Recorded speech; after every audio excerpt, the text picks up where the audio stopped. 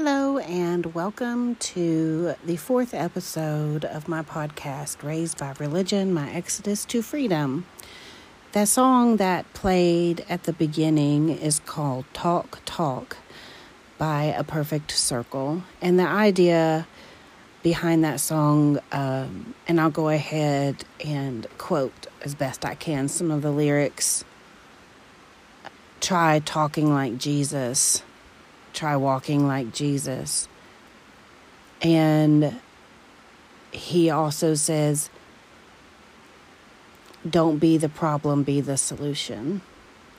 And in this podcast, I'm going to talk about the solution. The number one solution is love. Love is difficult.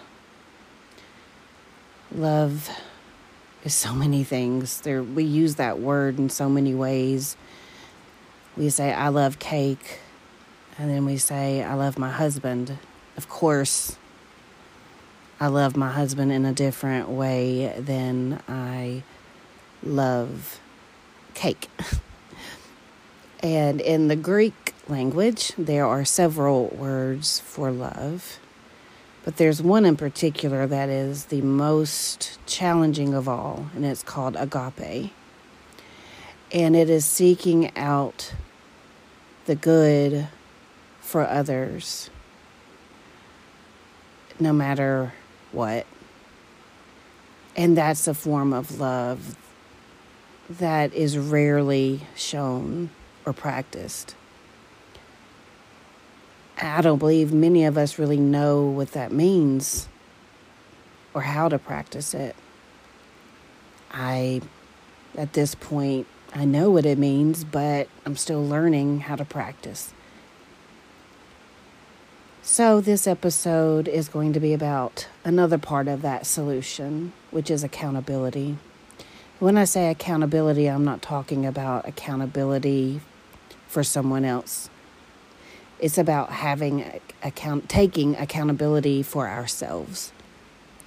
I don't believe it's possible to hold anyone else accountable. The COC uses that term. We have to hold each other accountable. No, because at the end of the day, it's just me and myself.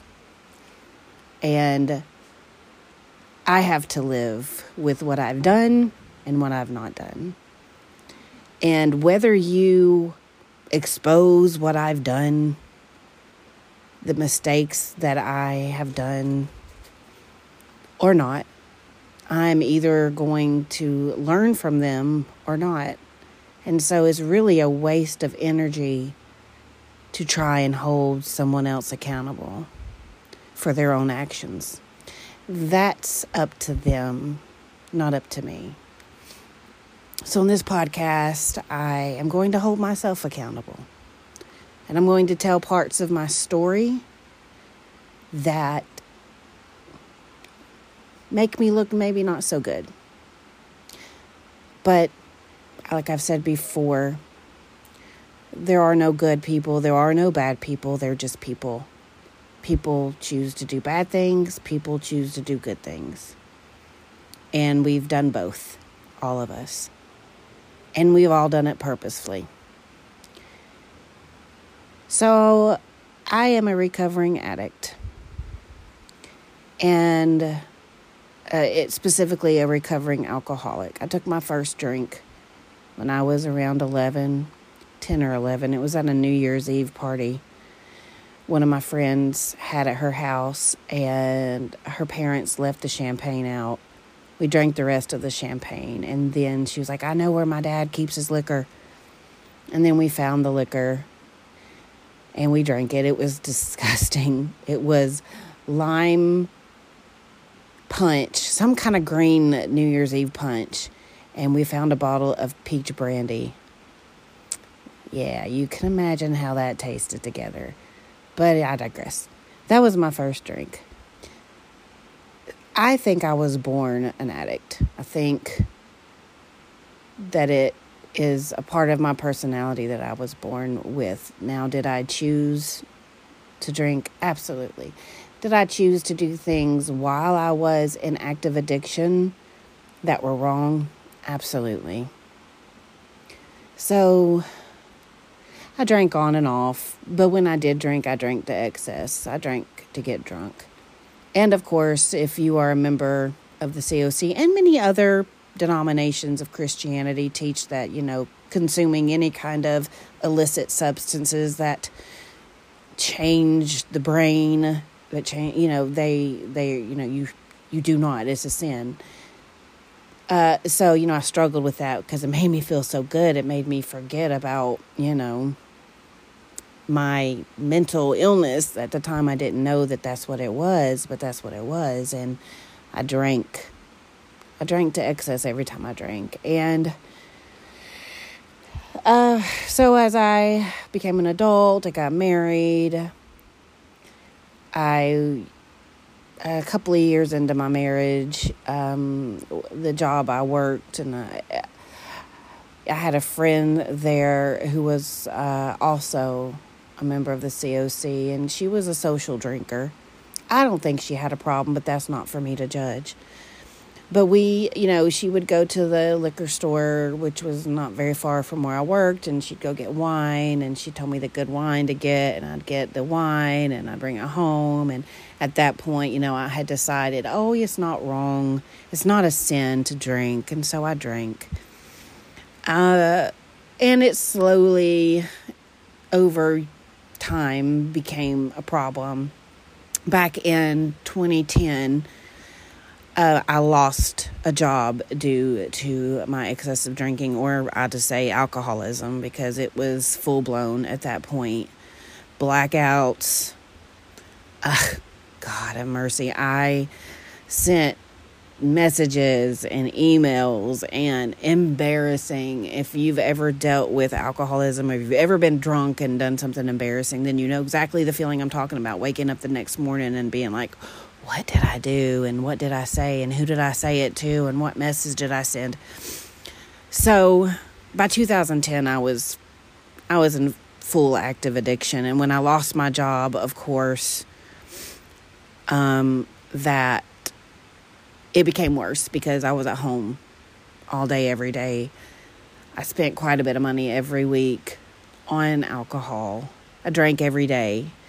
I needed more and more. And at my worst, I can't tell you how many drinks, because I didn't take shots. I would just fill glasses, with ice. And, my drink of choice was, it was at first vodka, just straight vodka. I went back and forth between vodka and coconut rum, Black Label. And I drank beer and I drank wine.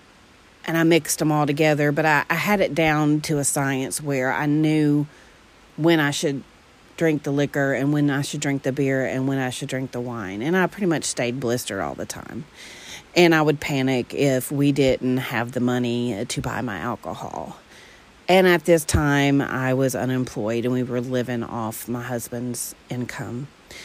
And at that point in time, my parents helped us financially. I don't know, monthly, I could say at least monthly, they helped. They had no idea. Nobody knew that nobody knew I was an alcoholic. I never left the house either. And, I would go to Virginia, anyway, I would go to see them and I would drink while I was there. But nobody, if they knew, they never told me that they knew. I don't think that I'm pretty sure. No, because the conversations I've had with them, they never knew.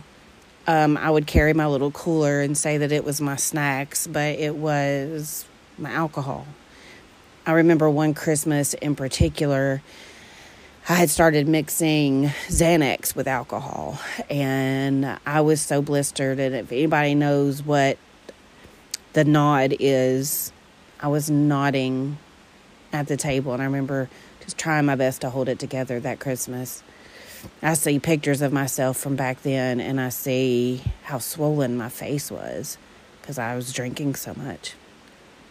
In February of 2014, my family had an intervention, and they, as all interventions do, quit this or this is what happens. Well, the only person... Well, no, I'm not going to go into the personal things. I'm just not. But my part of my accountability was the decisions that I made while I was in active addiction. I take full responsibility for essentially using people to fund my habit. My parents, the church, several churches in the area have helped my husband and I financially several times, of which I'm very grateful. I really am. I know I get on here and I'm angry and I may sound bitter, and I am. I'm getting better at that with therapy. But I want to take accountability for that. There are other things that I could take accountability for that I won't on here, but I do personally in my life. But it's not something that I want to talk about publicly, to keep, from embarrassing other people. Apparently, I have embarrassed people already, but I'm not out here trying to expose people personally. I'm out here exposing the ideology of the Church of Christ and the harm that it has done and that it continues to do. I wish that wasn't so. I wish that I could say the Church of Christ represents love. The Church of Christ represents harmony. The Church of Christ represents peace. I wish it did, and maybe some of them do, but the experiences that I've had over the years, they don't. And I hear this term, and I've heard it said, I've heard this sentence, this statement told to me many times, well, they're not all bad. Well, where are the good ones that are supposed to be standing up for the people like me who have been hurt by the Church of Christ, by the church worldwide?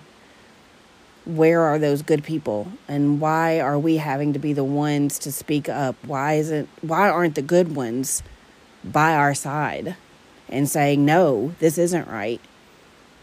This is not right. The harassment that I've endured, that's not right. It's wrong. And those people should be told that it's not wrong. That it's not right. And whether they decide to take accountability is up to them. But at least, at least stop making excuses for them. Yes, there are two sides to every story, but I don't know the other side. All I know is what I've experienced. All I know is my story, and I'm not ashamed to talk about it. I'm not ashamed to voice it. I will take accountability for my actions. I will take accountability for using people when I was in active addiction. I'll take accountability for that because it's something I did. And I can't change it. And accountability as far as the church is concerned, it doesn't happen. I can give you an example. In a certain Church of Christ, not one that I've attended, but there was a youth minister who was actually convicted of having sex with minors. And he, quote unquote, repented. And now he is allowed to teach the teenage class. Yeah. Where is the accountability for him? Why aren't you shouting, accountability, accountability? Instead, when a man does something like that, he goes forward and, quote unquote, repents, and all is well.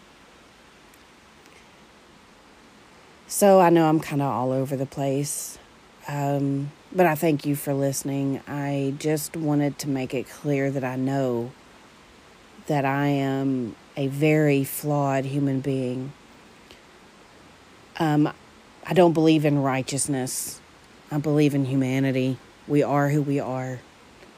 I will say this, I'm learning from my mistakes and I'm growing, and maybe I'm outgrowing some things and some decisions that I've made in the past. I don't know at this point. I'm still in the middle of therapy. I'm still healing. And this is probably going to be probably the worst episodes of this podcast, because I didn't really have much prepared to say except talking about holding myself accountable for the things and the mistakes that I have done. I've also, speaking of holding myself accountable, I'm not going to get into the dirty details, but I have betrayed family. Now, have I apologized and quote unquote repented? Yes. I didn't do that stuff again, but I did it. And I have betrayed family members. I've hurt them very much. I can't take it back, but I can stop doing it. And that's the thing. You cannot say you are sorry for something and keep repeating it over and over again and then tell the other person that you're doing it to, well, I said I was sorry. Okay, that's all well and good, but are you really sorry? Because someone who's truly sorry for what they're doing, they at least make an effort to stop. Yeah, I can't support that behavior. And neither should any organization, religious, non-religious, whatever it is. If someone keeps repeating the same things, the same hurtful things to other people, then they should be, I don't know if the word is exposed, or at least confronted. Like, okay, you keep doing the same thing over and over again. It shouldn't, this is the word I'm looking for. It shouldn't be tolerated. That's what I'm trying to say. That kind of behavior shouldn't be tolerated if it keeps happening over and over and over again. So that's part of what I'm learning, is actually unlearning harmful behaviors, not only harmful behaviors that hurt me, but harmful behaviors that hurt others. So thank you for listening. I'm sorry that I have been all over the place, kind of in a whirlwind of emotions for several different reasons tonight. Those that I will not mention. But I appreciate the people who have reached out so much. I know I've said it so many times, but I really do. I really appreciate the support and the love. And those people in my life, and you know who you are, that show me unconditional love.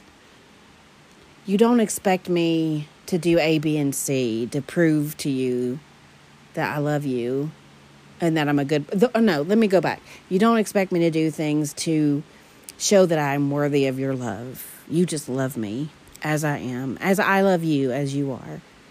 If you are one of those people, you know who you are. Again, thank you for listening. This was going to be a podcast that I was going to do tomorrow, but my work schedule has changed, so I probably won't be recording another episode until Sunday. It just depends on what's going on. So thank you again for listening. I hope you have a wonderful evening.